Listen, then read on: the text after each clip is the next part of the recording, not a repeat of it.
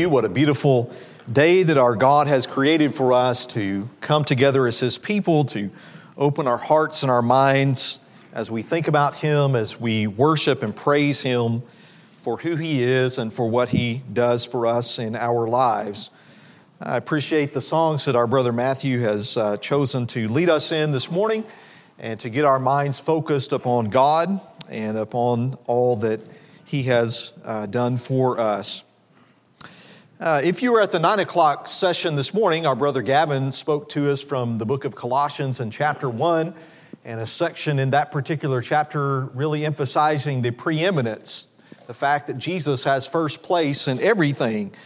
And I said to him after that lesson that I think the things that he had to say were really good preparation for this lesson this morning. As you know, if you are a member of this congregation, we are thinking this year about the theme of being more like Jesus. And we are talking at least one sermon each month in this particular hour about some things related to our Lord and Savior Jesus Christ, to look at His life, to look at His example, to examine His teachings, to think about the miracles that He performed, to maybe look at some conversations that Jesus had as He walked here up on this earth, and to just look at all the evidence that Scripture gives us pertaining to Jesus Christ. Of course, we don't have time in a year, or even, I think, 10 years or 100 years to examine all that the Bible has to say to us about Jesus Christ, but we're picking out several things that hopefully will be good for all of us to consider, and that's what we want to do in this particular session this morning. When you think of Jesus Christ, what kind of thoughts come to your mind? As Gavin asked the question this morning, how would you define Jesus? How would you think about Him and what He is all about? If you had to describe Him, what would you say? You might think about how He captivated the crowds by teaching, as the Gospels tell us, especially at the end of that great sermon that He preached there on the mountain in Matthew chapter 7, that Matthew gives us the reaction of the crowd there, that they were astonished, they were amazed, and they realized that Jesus was teaching them not as their scribes taught them, but He was teaching them as one who had authority. And so you might think about Jesus Christ in those terms, that He was teaching the crowds as one who had authority because He had it. You may think of how He left the multitudes in just total amazements by the signs and wonders and miracles that He performed, that even those who were His adversaries, those who were opposed to Him and trying to stamp Him and His upstart religion as they looked at it into the ground so they wouldn't have to deal with this man or His followers anymore, none of them could deny the miracles that He performed. And you might think about that when you think about Jesus Christ. You may think of His matchless love as He laid down His life for us, as hopefully our minds have already been thinking about this morning. Or you may think about His ultimate victory as He defeated death and the devil by rising from the grave, that was not the last word, that Satan would not have the last word, that there would be victory over his and our archenemy. And while all of those thoughts certainly are worthy of our consideration, they are worthy of our remembrance, and I would say that they are good for us to consider, to think about, to remember, not just up on the first day of every week as we have just done, but every day of our life. When we think of Jesus Christ, we also ought to think of His compassion for people that He created. And so this morning, in this second sermon in our 2023 theme of being more like Jesus, we want to see how we can be like Him if we are truly claiming to be disciples and followers of our Lord and Savior Jesus Christ.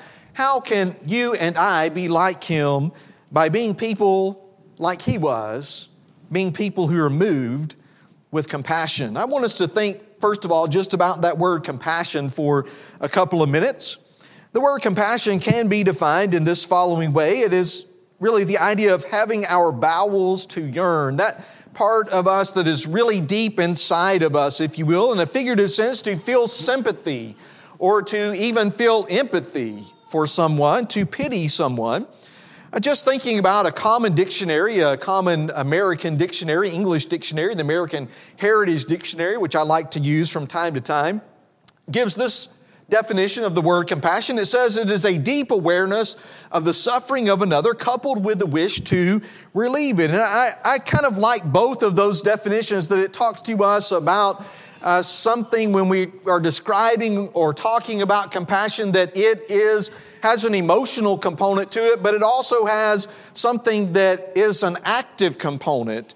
And so putting both of those ideas together, I think at least helps me to come to the conclusion that compassion for someone else who is suffering, it ought to be something that cuts us to the very heart of who we are. It ought to be something that cuts us very deeply and affects us deeply, but it also ought to be something that motivates us to take action to relieve their hurt. We're going to look at some examples in the Gospel of Matthew this morning to see how Jesus, as he walked here upon earth, was moved with compassion, or he felt compassion, as a couple of these passages say. But I want you to understand, as we think about compassion, just as we think about it in general, and as we think about it specifically as it relates to Jesus and to us, that it is not something that we just feel for someone, that we just are touched in our heart.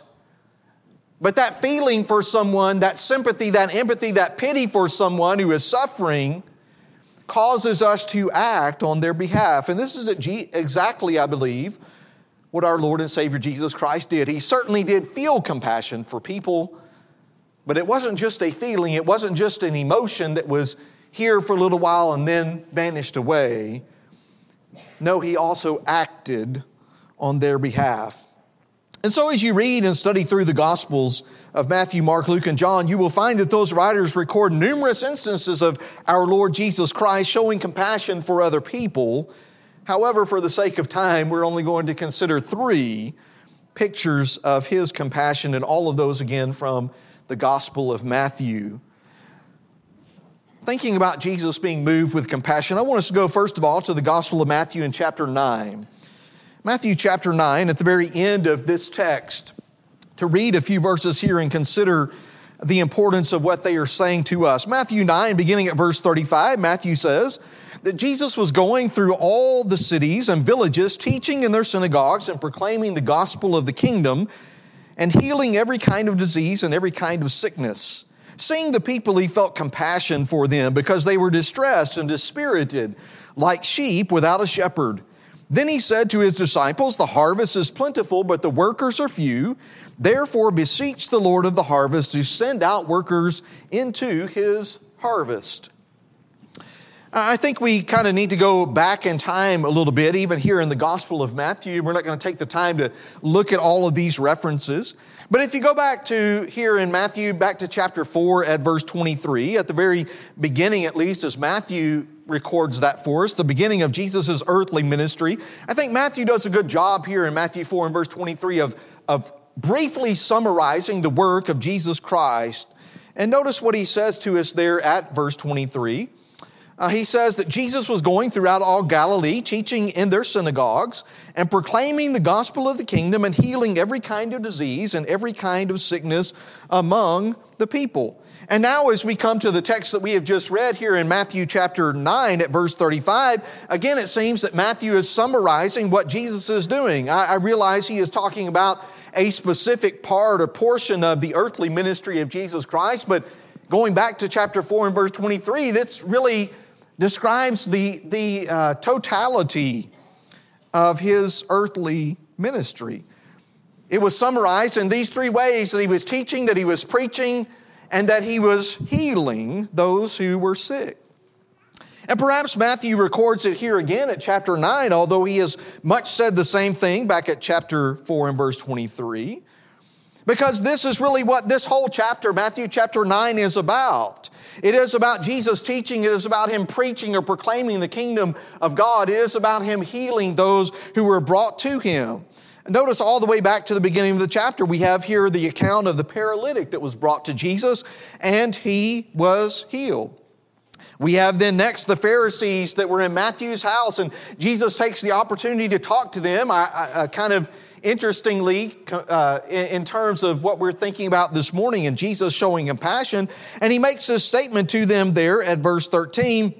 You need to go and learn what this means, that I desire compassion and not sacrifice, that I came to call the righteous, not sinners. Came to call the righteous, did not come to call the righteous, but sinners to repentance. We have next in this section about the disciples of John coming to Jesus, and Jesus has a teaching opportunity there to answer some of their questions. Jairus' daughter, he comes to find out, has died, and so he goes to her house and he heals her. He brings her back to life. We have the woman with the hemorrhage that had an issue of blood for 12 years, and he heals her. She touches his garment and she is healed. We have the two blind men, and there's an opportunity for Jesus to teach and to heal them as well. The mute, demon-possessed man. And then we come to this last section that we just read here, the scattered sheep. And so all throughout this chapter, one chapter here in Matthew 9, we have, I think, the mission statement, if you will, of Jesus Christ as he came here to earth to teach and to preach and to heal. So in all of those examples, Jesus is either proclaiming the gospel or he is healing someone, or many times he is doing both. But what this chapter, as well as the rest of this Gospel of Matthew, shows us is that Jesus had compassion on a wide variety of people in a wide variety of circumstances. Again, I would call your mind back to verse 13 where he says that it's not those who are healthy, verse 12, who need a physician, a doctor. It is those who are sick, and that he desires compassion. Also notice, as the two blind men have come to him in verse 27, as Jesus went on from there, two blind men followed him, crying out, "Have mercy on us, Son of David." That his mercy, his compassion was not available just to a select few, but his mercy, his compassion was open to all. And yet I believe it also shows us that while Jesus Christ was concerned about the whole person, he healed the physical maladies and diseases and sicknesses of people that he came in contact with. That his emphasis, it seems to me, in showing compassion was always upon people's spiritual needs. And I want you to look at this whole chapter in that light. Go back to verse 2, as we just mentioned there about the paralytic. And obviously he was healed physically, but notice what Jesus says, the words that came out of his mouth, seeing their faith. Jesus said to the paralytic, "Take courage, son, your sins are forgiven." Yes, Jesus knew that this man was a paralytic, that he could not walk. But where is Jesus' mind in relation to this man and his situation in life? It is first and foremost upon his spiritual condition, isn't it? His spiritual sickness of sin. At verse 12, he said, it is not those, again, who are healthy who need a physician, but those who are sick. In verse 22, he says, your faith has made you well. In verse 29, he says, it shall be done to you according to your faith. And so, yes, again, Jesus showed compassion. He had mercy and pity and sympathy and empathy for people's physical conditions. But more than that, he had compassion for their spiritual sickness of sin. I believe he healed people's physical sicknesses and diseases to try to show them, and perhaps all those who were observing that particular miracle or listening to that teaching, to show all who were in the audience of their need to come to him and their need to come and be healed of their spiritual disease. That he had the power to heal people physically, but more than that and greater than that, he had the power to heal people spiritually. And so with all of that as a background, we come back again to the last few verses of this chapter that we have read just a moment ago. And as Jesus is traveling through the cities and the villages, there are these massive crowds that are coming to him, that they are hearing as time goes on who he is and what he has done, what he is capable of. And when he saw them, notice that Matthew tells us there at verse 36, when he saw the people, he felt compassion for them. And why did he feel compassion for them? Because maybe some of them were paralytics, because some of them were blind physically, because some of them could not talk, they were mutes physically. Well, I'm sure he saw that, but notice that Matthew makes the point here in verse 36 that he felt compassion for them because they were distressed and dispirited like sheep without a shepherd. Yes, many of them no doubt had physical maladies that only Jesus had the power to cure. But what Jesus saw was their spiritual problem. That there were a bunch of people that He had created.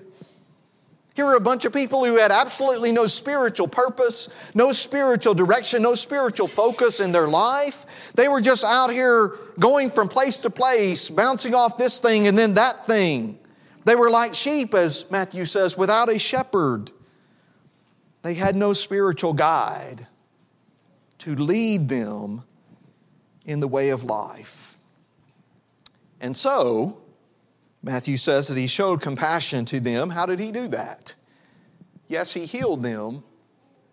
But before He did that, at least as it's recorded for us here in verse 35, again, He was teaching in their synagogues and proclaiming the gospel of the kingdom. He showed compassion by teaching them the gospel of the kingdom, by sending even His disciples out to do this very work as they worked in His harvest. As the last couple of verses of this chapter say, as He was saying to His disciples, the harvest is plentiful, but the workers are few. Therefore beseech the Lord of harvest that He might send out workers into His harvest. But I think this is one of those places where it's unfortunate that we have a chapter break. Because look at the next chapter, chapter 10 and verse 1. Matthew goes on to say, immediately after that conversation and that event, that Jesus summoned His 12 disciples and gave them authority over unclean spirits to cast them out and to heal every kind of disease and every kind of sickness. And then He gives them some instructions before He sends them out. He chooses those 12 men that will be His apostles, the ones sent. In verse 5, the 12 Jesus sent out after instructing, these 12 Jesus sent out after instructing them, do not go in the way of the Gentiles and do not enter the city of the Samaritans, but rather go to the lost sheep of the house of Israel. And as you go, preach, saying, the kingdom of God is at hand. Heal the sick, raise the dead, cleanse the lepers, cast out demons. Freely you receive, freely give. Yes, He sent them out. He endued them with power and authority to heal sicknesses and diseases, to cast out demons from those who were possessed by such. But in doing that, He wanted them to go and proclaim the good news of the kingdom of God. The second example that we want to look at here in the Gospel of Matthew to think about Jesus being moved with compassion is found over in chapter 14. Chapter 14, let's begin reading there at verse 13. Matthew 14, beginning at verse 13. Here Matthew says to us, now when Jesus heard about John, He withdrew from there in a boat to a secluded place by Himself. And when the people heard of this, they followed Him on foot from the cities. And when He went ashore, He saw a large crowd and felt compassion for them and healed their sick. When it was evening, the disciples came to Him and said, this place is desolate and the hour is already late. So send the crowds away that they may go into the villages and buy food for themselves. But Jesus said to them, they do not need to go away. You give them something to eat. They said to Him, we have here only 5 loaves and 2 fish. And He said, bring them here to me. Ordering the people to sit down on the grass, He took the 5 loaves and the 2 fish, and looking up toward heaven, He blessed the food, and breaking the loaves, He gave them to the disciples, and the disciples gave them to the crowds. And they all ate and were satisfied. They picked up what was left over of the broken pieces, 12 full baskets. There were about 5,000 men who ate, besides women and children. This, of course, is what we know as feeding the 5,000. Of course, as Matthew just told us there at the last verse we read, there were more than 5,000 that were here. Just that was the number of the men that were numbered on this occasion. So you may have 8, 10, 12,000 people. I don't know exactly how many. But a huge crowd of people have gathered here to listen to Jesus teach them. I want you to go back to the very beginning of the section that we just read, back to verse 13. Matthew says there, when Jesus heard about John. This is His cousin, John the Baptizer. He is talked about earlier in this chapter. And you might remember his faith that because he stood up and talked to Herod about this woman that he had that should not be his wife, that he tried to please his wife and had him, John the Baptizer, beheaded. But when Jesus heard about that news that John the Baptizer had been beheaded, he got into a boat, Matthew says. He withdrew from the crowds. He was wanting to get away. He went to a secluded place, the text says here. And as we read in other accounts, he was wanting to get away to talk to his heavenly Father. Think about how you would respond if you knew not only a close relative, but a close friend and one who had come and devoted his entire life to preparing the way for people to receive you as the Messiah was now dead. How you would react. You probably wouldn't want to be around people very much. But the text also goes on to say that when he got to the shore, that there was a large crowd there. That there were people who were following him around all over the place because they had heard what he had taught. They knew the power that he had. And he wanted again to be alone to commune with his Father.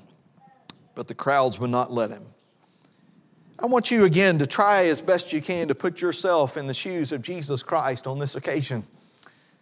Some of us might have said, well, I'll get around to teaching again later. I'll perform miracles. I'll heal people of whatever physical maladies they have. But I'm going to do that later. I want to take this time right now to reflect and to be in prayer alone with my Heavenly Father. Jesus could have been upset with the people for following him.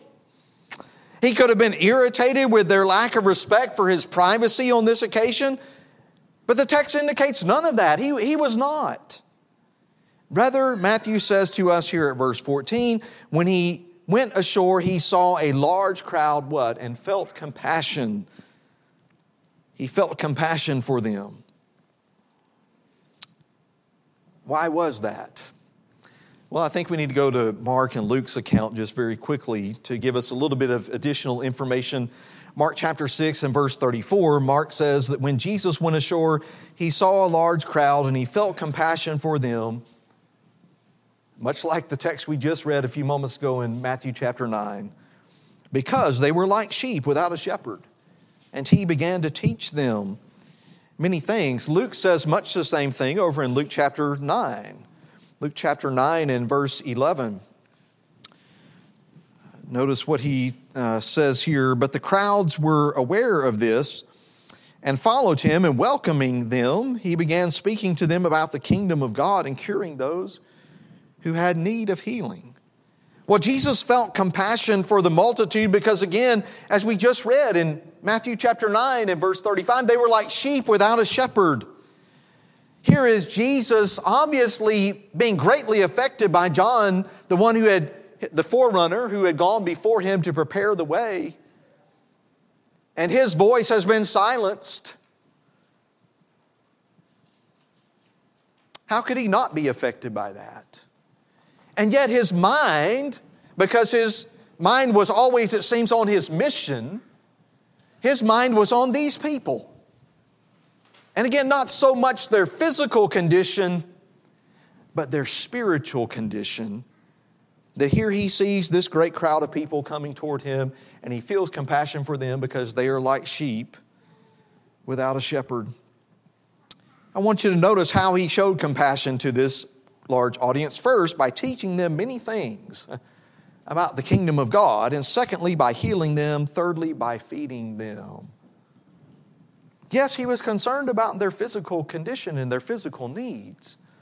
But it seems to me, again, his priority was first upon their spiritual needs.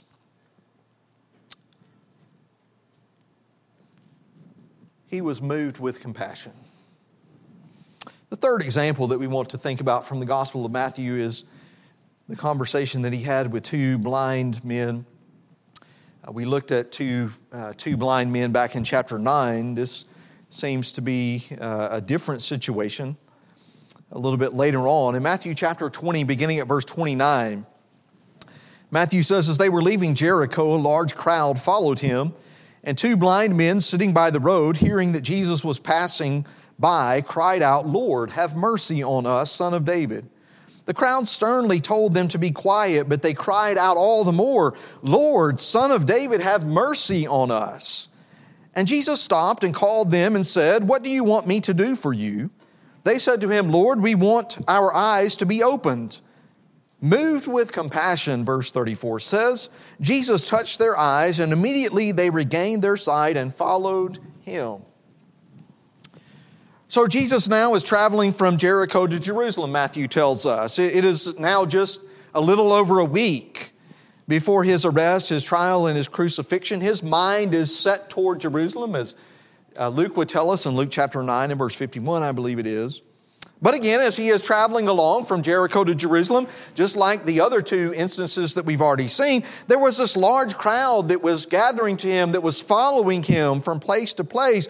And as Jesus was walking by, Matthew says these two blind men heard that he was passing by, and they shouted just as loudly as they could, "Lord, have mercy on us." They are wanting Jesus Christ to show compassion to them. They obviously had heard of his power to heal their blindness, but they had also heard that he was a compassionate man. It's interesting to me how the crowds reacted here, how Matthew records that at verse 31. Here were the crowds, at least the New American Standard says the crowds were sternly telling these men to be quiet, probably thinking, Jesus is too busy to be bothered by this. Much like his 12 disciples and apostles did from time to time, right? When the little children wanted to come to Jesus and they're trying to hurry Jesus along or scatter these little children. He doesn't have time for the little children. He has come to be the Messiah of the world. And so I think there is a lesson for us even in that. But they're thinking, maybe Jesus is too busy to be bothered by this. And so these two blind men shout even louder, "Lord, Son of David, have mercy, show compassion to us." I think you see here, at least I see here in this particular account, a great contrast between Jesus and the crowds. That here are the crowds that didn't seem to have much, if any, compassion upon these blind men. And in contrast to that, Jesus obviously did. He stopped. Yes, he was going on an important mission, the most important trip of his life, to go to Jerusalem and all the things that were awaiting him there. But he stopped. And I like again how Matthew records it in this particular account, that he not only felt compassion for them, but he was moved with compassion, and he was moved with compassion to touch their eyes and heal them, so that they would now see. His mind, again, could have been preoccupied with his own impending death that would occur in just a short time. And yet here was Jesus Christ, as Gavin has reminded us this morning, the preeminent one, the one who has created all things, for whom all things are created. And he stopped. And he stopped long enough, he stopped long enough to show compassion, to have mercy on these two blind men. And in so doing, I would suggest to you that surely he was teaching them. And he was teaching this great crowd that was observing this miracle, because he was trying to teach them and all people and us today that he not only had the power to restore the physical sight of these two blind men, but more importantly, he has the power to give spiritual sight to those who are blind in that sense. And I want you to notice what Matthew tells us here at the very last verse of this account in verse 34. Again, moved with compassion, Jesus touched their eyes, and immediately they regained their sight and followed him. They could see again. John talked to us, if you were in the adult class this morning, about the contrast between darkness and light. And I've, like him, have been in a very dark cave where they turned all the lights out. And you're right, you can't see anything at all. You have no sense of where you are, which direction is up or down, or east or west, or anything. And you can just imagine these two blind men that have not been able to see. And now all of a sudden, Jesus has compassion upon them. He touches their eyes. And now they can see the world around them that He, Jesus, has created. But more than that, they can see spiritually that He is the Christ. He is the Son of God, because they make the decision here. They don't just say, well, that's great, that's nice. Now we can go about living our life. We can accomplish all these things that we had in mind that we weren't able to do when we were blind. No, Matthew says, they saw and they followed him. Don't you know that Jesus was teaching in this moment and showing compassion to them? Well, like Gavin said in his sermon this morning, up until this point, you may say, great. That's good. That's nice. But I want us to think for the last few minutes about how we can make this lesson applicable to each of us, how we can bring the lesson home to us, to think about Jesus' compassion and me as we are thinking about this particular study this morning in the greater context of our theme this year of being more like Jesus. How can we be more like Jesus? As impressive as it is for us to consider the abounding compassion of our Lord and Savior Jesus Christ as He lived here upon this earth, I believe the reason why Matthew was recording all of these events and many more is so that we will follow His example. Because if I am a true disciple of Jesus Christ, I need to remember that He has shown me great compassion. When I did not deserve the mercy of God, when I was separated from God because of my sins, because of my own selfish choices that I have made, I should have received the wrath of God. I should have received punishment from God. And yet He has chosen to show me compassion. He has done for me, for you and I, what we could not do for ourselves. He came to earth. He lived as a humble, obedient servant. He shed His precious blood upon the cross of Calvary, as we have remembered this morning. He overcame death. He has taken away my sin if I am a child of His, a follower of His. He has taken away my sin. He has transferred me, as Gavin read this morning from Colossians chapter 1, verses 13 and 14. He has transferred me from the domain of darkness to the kingdom of light. Do we know what has happened in our life? Do we really understand that? We have been blessed in the last few months, over the last year or so, to have a number of people that have made the decision to give their life to Jesus Christ, to submit to Him, to make Him their Lord and their King. But when somebody goes down into the waters of baptism, they are buried with Christ and their sins are washed away, and they come up out of the waters of baptism, and in the language of Romans chapter 6, they walk in newness of life.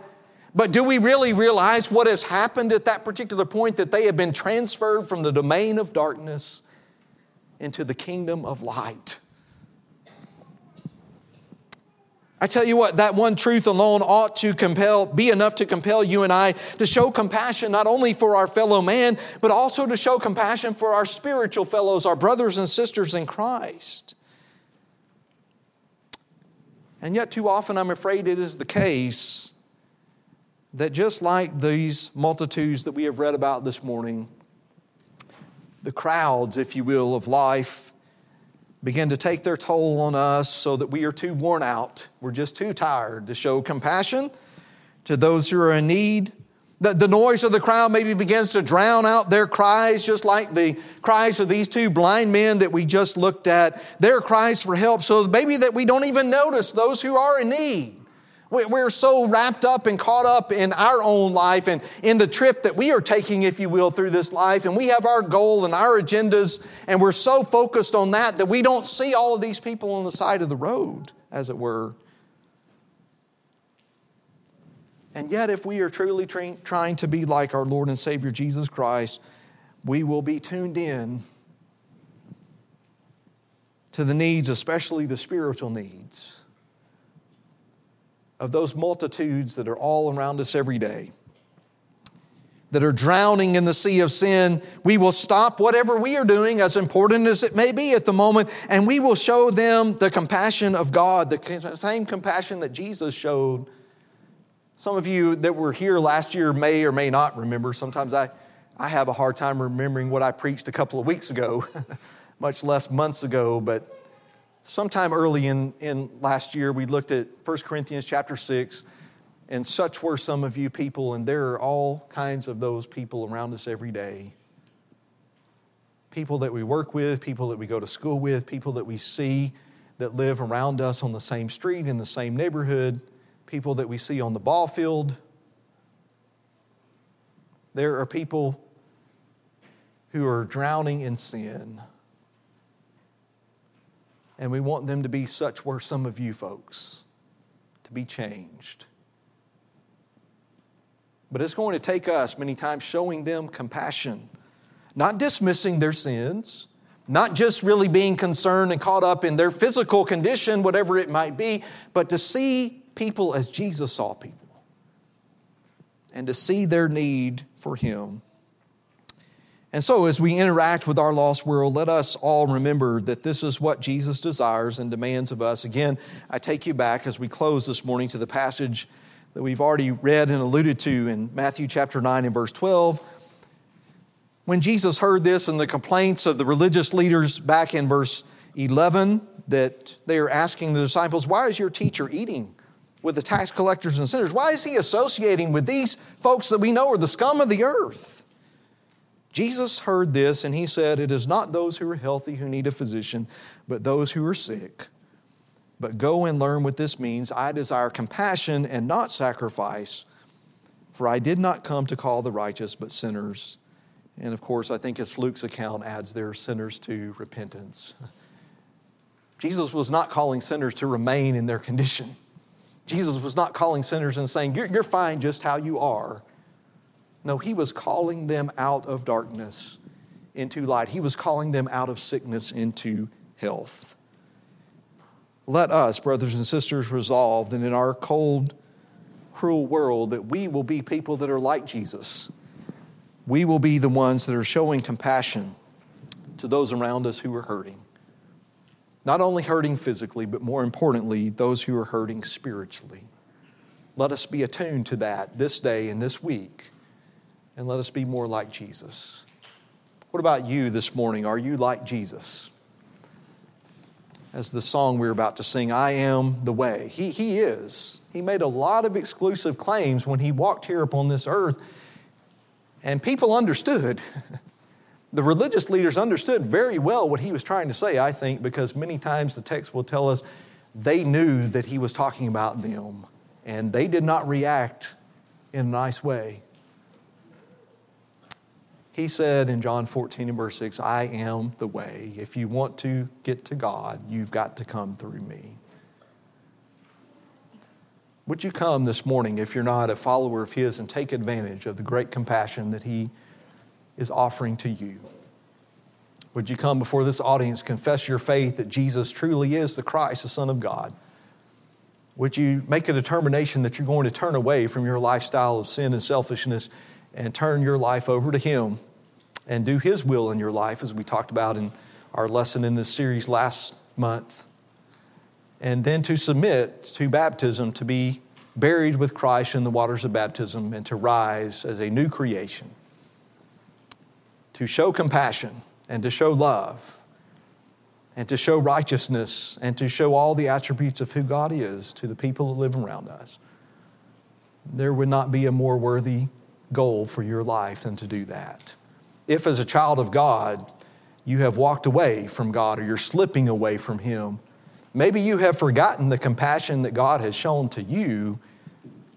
And like the parable that Jesus told in the Gospel of Matthew, you're not showing that same compassion to those who deserve that or who need that, rather, in your life. And you're not right with God. This is time for you to make yourself right with Him, to admit your sins and to get back into walking in the straight and narrow path. However we might be of help to you this morning. Maybe you need compassion. Maybe you're dealing with something in your life that you just can't handle on your own. And you need the strength and the prayers and the support of your brethren here to overcome that burden. Whatever your condition might be, if we can help you in some way, to think about that, to act upon that this morning, to respond to the invitation as we stand and as we sing.